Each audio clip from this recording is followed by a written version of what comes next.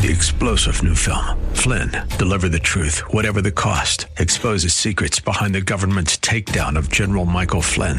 Flynn knew what the intel world had been up to. He ordered the first audit of the use of contractors. This set off alarm bells. He told the truth. He was the most dangerous person for Donald Trump to hire. They had to get rid of Flynn.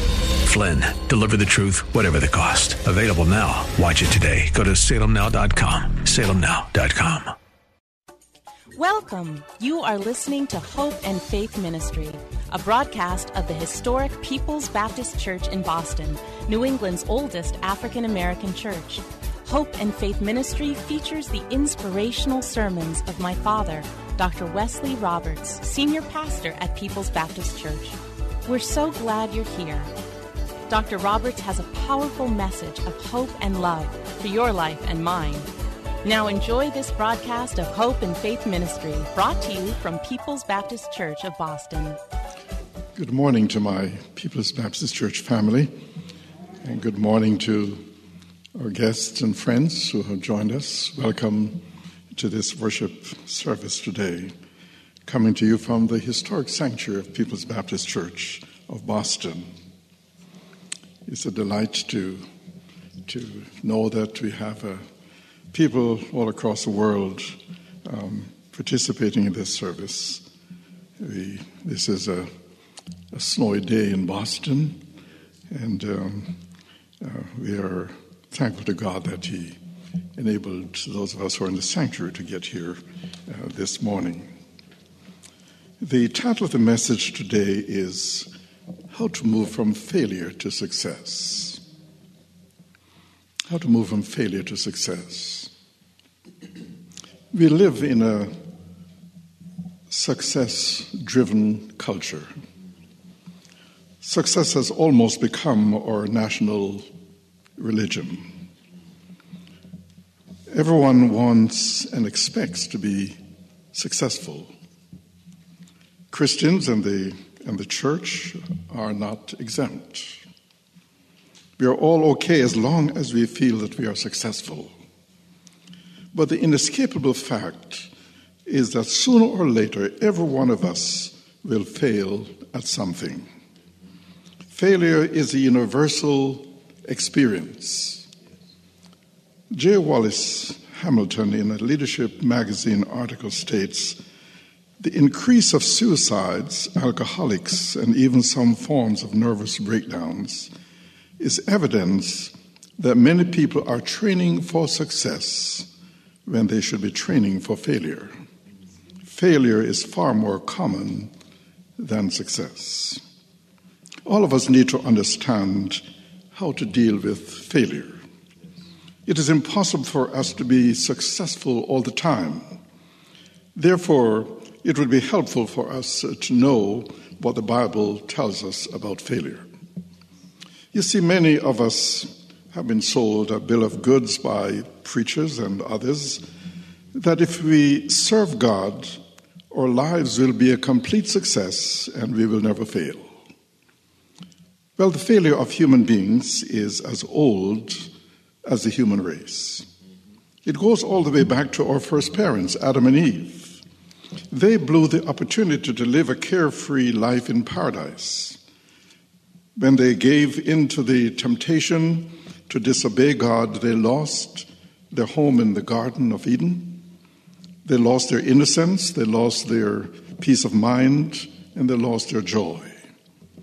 Scripture is filled with stories of people whom God restored after they experienced failure. Noah failed. He was found by his children in a drunken state naked. Abraham failed. Jacob failed. Samson failed. Moses failed. David failed. Peter failed. The greatest saints in the Bible had their times of failure. And what did God do? He gave them a second chance and a third and a fourth and as many as were needed in order to establish them in the purpose that He wanted for them. God does not give up easily on people, and we should be glad about that. See, can you imagine how difficult life would be if God was as hard on our mistakes and failures as some of us are on the mistakes and failures of other people. Matthew 26, 31 through 35 tells a story of how Peter, the spokesman among the disciples, denied knowing Jesus 3 times after boasting that even if everyone else denied him, he would not. So listen to Matthew's account. On the way, that is, on the way to the Passover feast, Jesus told them, "Tonight all of you will deny me." Peter declared, "Even if everyone else deserts you, I will never desert you." Jesus replied, "I tell you the truth, Peter. This very night, before the rooster crows, you will deny 3 times that you ever know me." "No," Peter insisted. "Even if I have to die with you, I will never deny you." And all the other disciples vowed the same. But let's continue a little bit further. In verses 69 through 75, after Jesus was arrested, we read, "Meanwhile, Peter was sitting outside in the courtyard. A servant girl came over and said to him, 'You were one of those with Jesus, the Galilean.' But Peter denied it in front of everyone. 'I don't know what you're talking about,' he said. Later on, by the gate, another servant girl noticed him and said to those standing around, 'This man was with Jesus of Nazareth.' Again, Peter denied it, and this time with an oath. 'I don't even know the man,' he said. A little later, some of the other bystanders came over to Peter and said, 'You must be one of them. We can tell by your Galilean accent.' Peter swore, 'A curse on me if I'm lying. I don't know the man.' And immediately the rooster crowed. Suddenly, Jesus' words flashed through Peter's mind. 'Before the rooster crows, you will deny 3 times that you ever know me.' And he went away, weeping bitterly." Peter, under pressure and in fear of his life, caved in and denied that he knew Jesus not once but 3 times. Like most of us, Peter went through a period of deep remorse when he realized that he had failed his Lord. I'm sure he longed for the opportunity to prove that he could be faithful again to his Lord. The good news from Peter's experience is that failure did not prevent him from getting on with his life of serving God. I believe that there are 3 principles that enabled Peter to move from failure to success. And the first is that failure unites us all. Failure unites us all. Nothing so links us here on earth to one another as our imperfections. Failure has a way of pointing out our imperfections. We are told, or at least made to feel from youth through adulthood, that we must be perfect, we must be strong, we must never show any weaknesses, we must always be successful. And that has created guilt feelings of all kinds in us.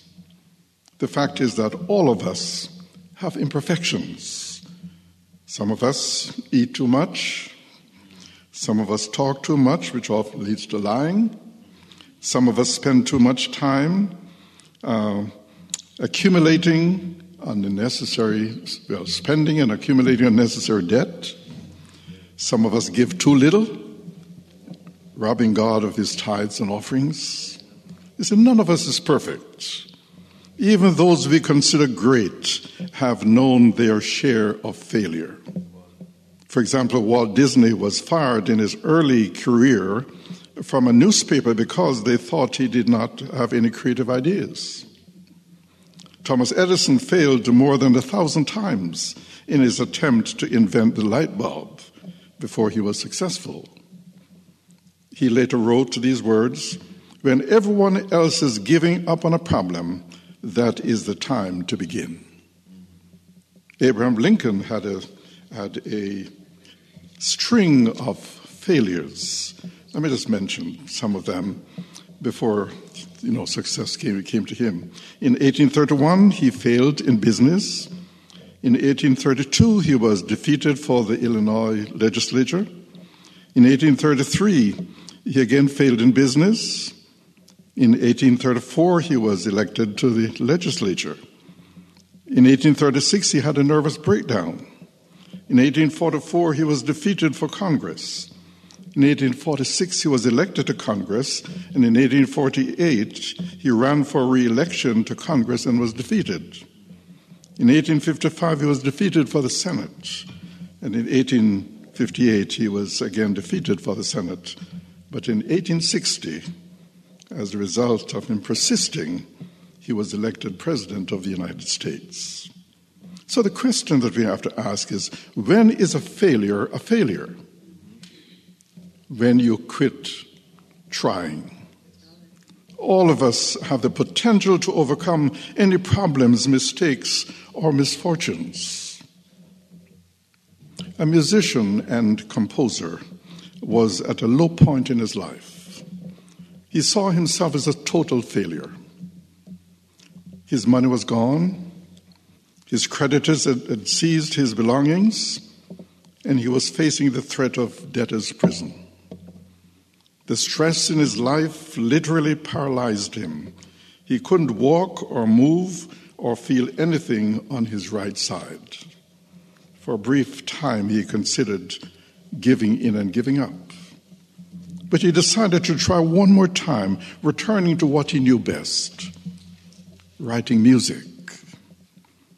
In the midst of despair, George Frederick Handel wrote The Messiah, an oratorio considered to be the greatest piece of religious music ever written.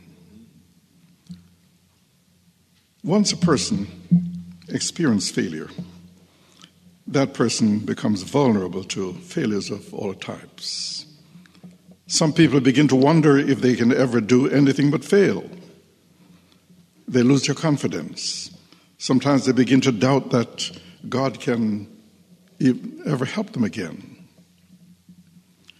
One of the most familiar stories Jesus told was about a young man and his failure to handle life. We have nicknamed him the prodigal son. But Jesus never called him that. He just referred to him as the younger son. This young man took his inheritance and set out to see the world. His goals were, in today's parlance, wine, women, and song. And when he finally came to his senses, his money was gone, his friends were gone, and he could no longer afford a place to live. The young man became willing to settle for just being what we could call a slave, because that is what looking after pigs was for a Jew. That is what failure will do if it is not handled properly. There may be some listening to me today who have settled for mediocrity in life because they have made themselves believe that anyone who is a liar, a cheat, a drunk, a bad parent, or a person with a prison record does not deserve another chance. Because you've made some mistakes, you're convinced that you will have to pay for the rest of your life. Peter would say, you are not the only person to make big mistakes. Failure unites us all, and God is a merciful God. In Psalm 103, 8-10, David says, "The Lord is merciful and gracious. He is slow to get angry and full of unfailing love. He will not constantly accuse us or remain angry forever. He has not punished us for all our sins, nor does he deal with us as we deserve. But secondly,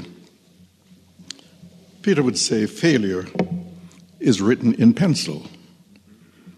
Failure is written in pencil. Grace is God's word for a second chance. Grace is a gift that no one earns or deserves. Grace enables God's salvation to be offered to anyone who will receive it. Grace is more than a word. It is a gift which God offers to every person. One of the great fallacies we buy into is the idea that people cannot change. But nothing could be further from the truth. People are about the only thing in creation that can be changed. If you have a negative trait in your personality that impairs your ability to relate to other people, you can make a change. If you have a deficiency in learning, it can be corrected by attending school. If you have a weight problem, it can be corrected by a change of diet and exercise. People can change. God's grace means that our tomorrows do not have to be carbon copies of our yesterdays. What do you want to change about your personality? What do you want to change about your relationships? What do you want to change about your spiritual life? Grace says that you don't have to stay the way you are for the rest of your life. Through God's grace, you have the capacity to change any area of your life. In the 1960s, some of you might remember that time if you are old enough, but in the 1960s, the American Red Cross was gathering supplies, medicine, clothing, and food for the suffering people of Biafra, eastern Nigeria, because of a civil war. A box arrived with a note saying, "I have recently been converted and will never need these again. Can you use them?"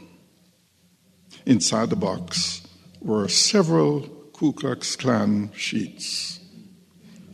The sheets were later cut up into strips and used to bandage the wounds of the injured in Biafra. This was a dramatic symbol of God's grace. He changed sheets that were the symbol of racism and hate into bandages of love. The Apostle Paul in 2 Corinthians 5 and verse 17 and 18 says, "Anyone who belongs to Christ is a new person. The past is forgotten and everything is new. God has done it all."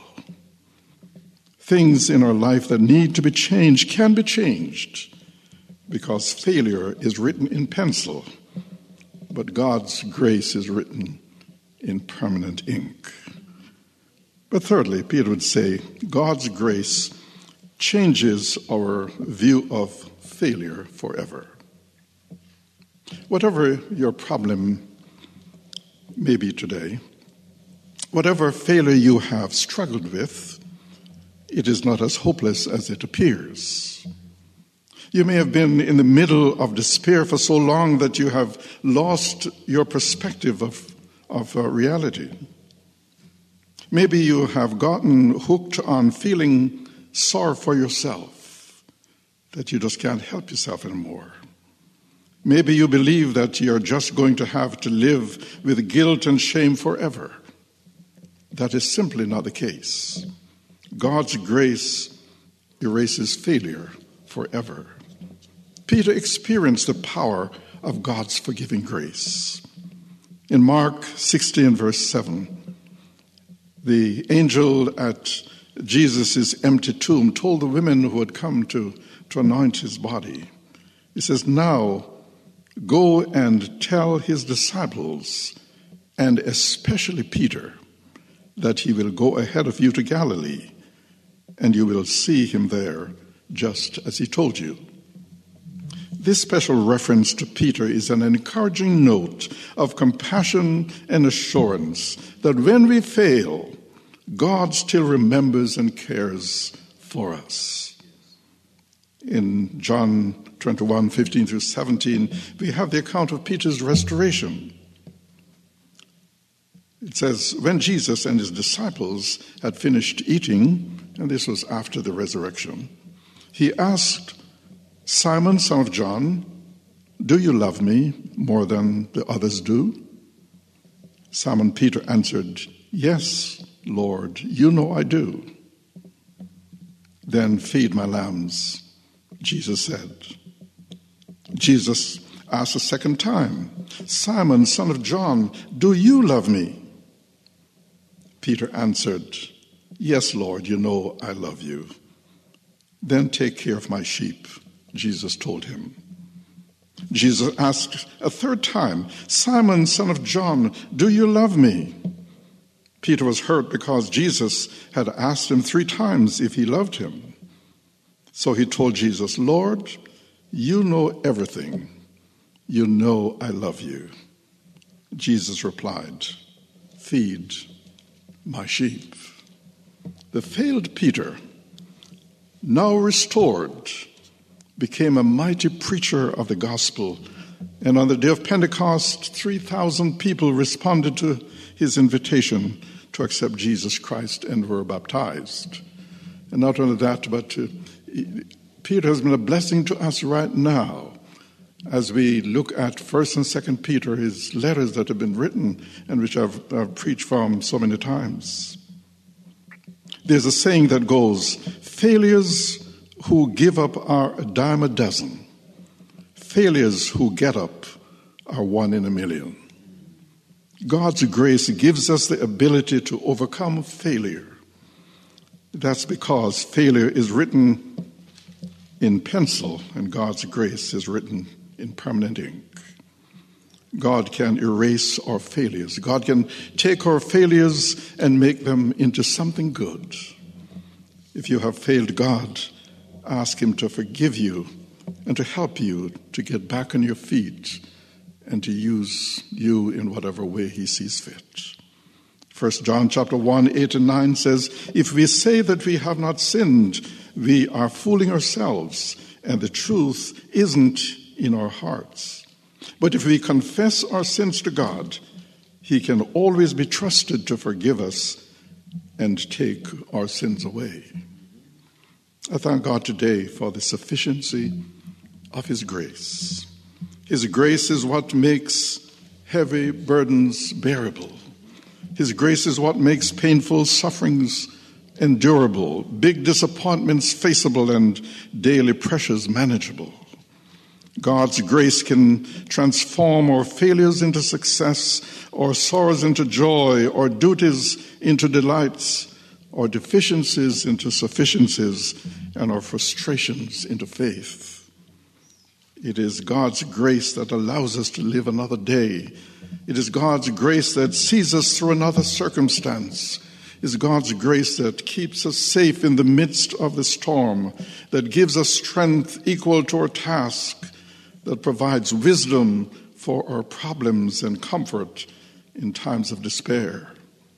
The good news is that God's grace is available to everyone. There are no waiting lines. Nobody is ever turned away. All one must do is ask. No references are needed and no resume is required. There are no established hours. You are as welcome at midnight as well as at midday. God is never too busy to hear your requests, nor to satisfy your need. Whatever your circumstances may be, God's grace can transform them. Whatever the future may hold for you, God's grace will be sufficient. Whatever sorrow you may have to face, God's grace will be sufficient. Whatever failures may yet to be ahead of you, God's grace will always be sufficient for you. No wonder John Newton called it amazing grace. Amazing grace, how sweet a sound that saved a wretch like me. I once was lost, but now I'm found, was blind, but now I see. Through many dangers, toils, and snares, I have already come. 'Tis the grace hath brought me safe thus far, and grace will lead me home. Thank God. Amen. Thank you for joining us here at Hope and Faith Ministry, a broadcast of the historic People's Baptist Church in Boston. We pray that you have been touched and inspired by today's message. People's Baptist Church is a Christ-centered, caring church located at 134 Camden Street, at the corner of Camden and Tremont Streets. Our Sunday services are at 10 a.m. You can reach us at 617-427-0424. Come visit us in person or on the web at www.pbcboston.org. And tune in every Saturday morning at 10:30 for another inspiring message of hope and faith. 3-star General Michael J. Flynn, head of the Pentagon Intelligence Agency, knew all the government's dirty secrets. He was one of the most respected generals in the military. Flynn knew what the intel world had been up to. He understood its funding. He ordered the first audit of the use of contractors. This set off alarm bells. The explosive new documentary, Flynn, Deliver the Truth, Whatever the Cost, uncovers the facts behind this scandal. Flynn told the truth. He was the most dangerous person for Donald Trump to hire. I find out the worst enemy that I'm going to face in my life is right here in America. They took my assessment and they wanted me to change it. And I was like, I'm not changing it. They had to get rid of Flynn. With in-depth interviews, archival footage, and never-before-seen personal records of the man behind the headlines. I just felt like I was drowning. Flynn, Deliver the Truth, Whatever the Cost. Available now. Watch it today. Go to salemnow.com. salemnow.com.